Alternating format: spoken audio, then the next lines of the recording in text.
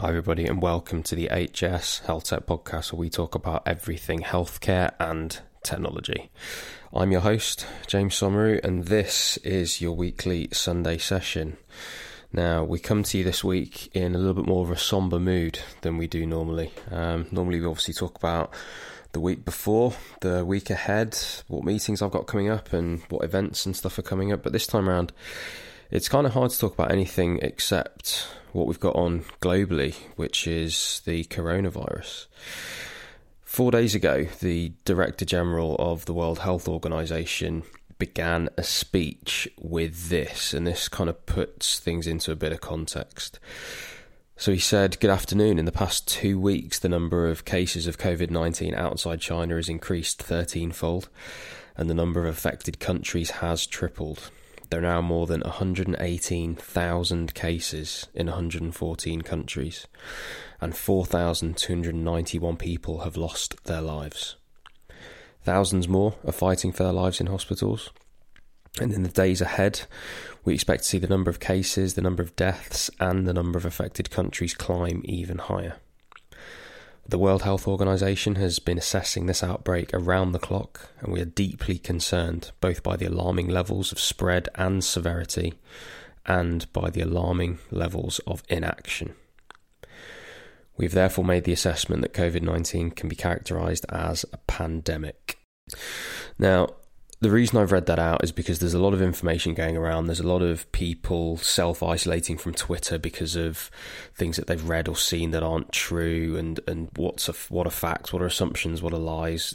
This just goes to show just how serious of a moment we're in. People will genuinely be learning about our response in history books, and I think for those of us in the health tech community, without overplaying our role, we could acknowledge that there are startups who have technology that could help, and they can stand up and be noticed. And similarly, we have organisations that can adopt technology that can help. And we have individuals within those organisations that are probably listening that might want to look at and assess such technologies for how they can help.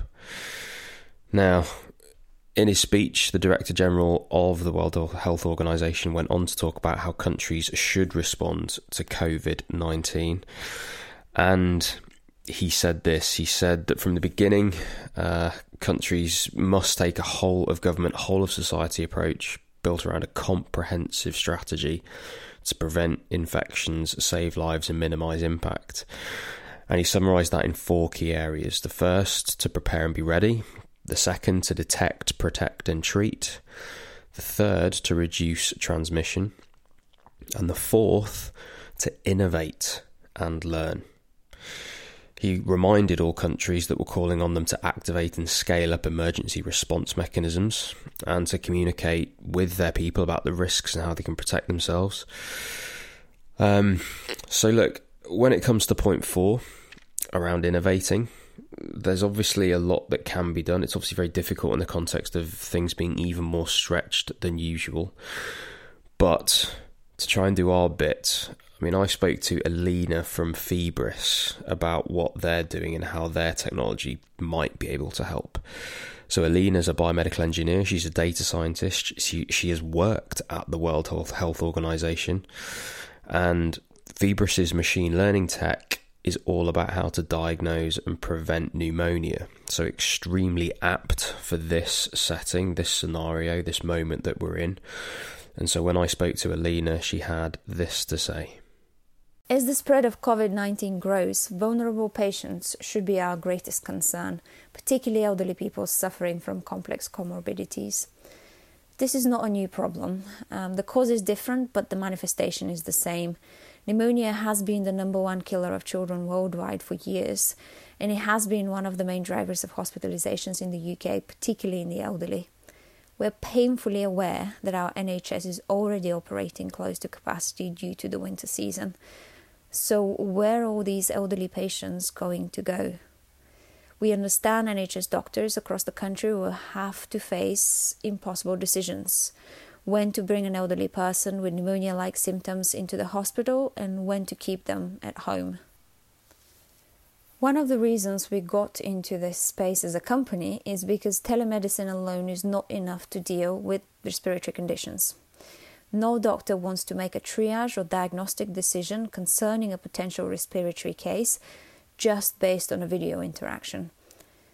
And they don't need to, quite frankly. With smart technology, their capabilities and reach can be extended into the community.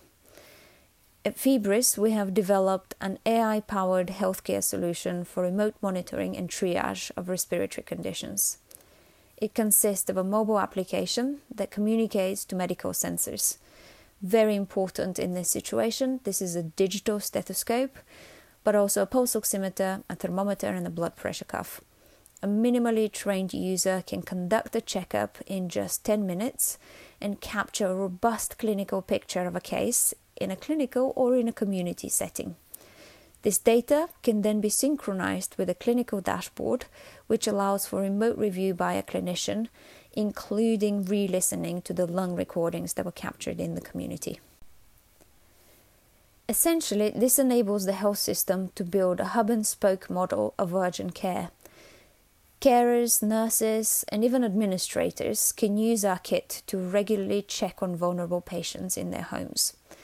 A Fibris checkup starts with a few simple questions. Then the connected sensors, like the digital stethoscope and pulse oximeter, are used to directly capture health measurements.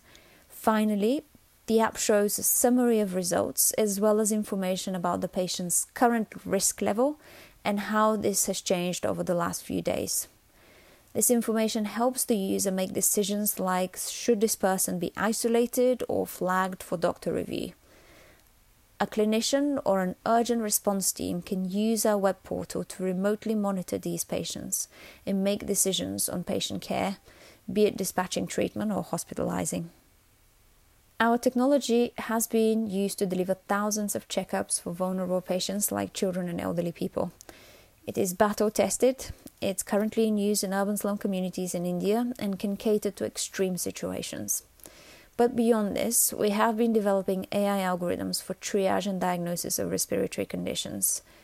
With access to the right data and patient cohorts, we can mobilize our machine learning expertise to be able to triage and monitor COVID-19 cases in the community, supporting doctors in making better referral decisions.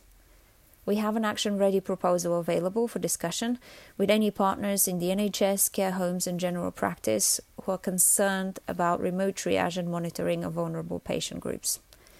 Please contact partnerships@fibris.com for more information. Now, it goes without saying that the event that we had planned for the 18th of March, our HS Healthtech Talks event, is cancelled as we do our bit to flatten the curve, so to speak, and do our best to reduce the transmission of the virus. And I encourage everyone out there to do their bit and do the same. So stay at home if you're sick, avoid large gatherings, wash your hands, avoid travelling to areas with the virus. And I've put a link to the World Health Organization's guidance for the public in the description of this episode, as well as actually a link to the entire of the Director General's speech from the World Health Organization. So if you're a startup and your tech could help, you think it could help, or if you're part of a healthcare organization out there and you're looking for ways to respond and you might be more open to new technology like that of Fibris, please get in touch with them, get in touch with me. I'll do my best to link you up with all the different bits and bobs that I know are out there through technology that might be able to help. And I'm going to be trying to showcase a lot of these asks, a lot of these solutions throughout next week and as time goes on, as we work our way through the pandemic. So, sombering times, but I encourage everyone to follow that advice that I'm going to put in the show notes, and I hope everyone stays safe. So have a good week.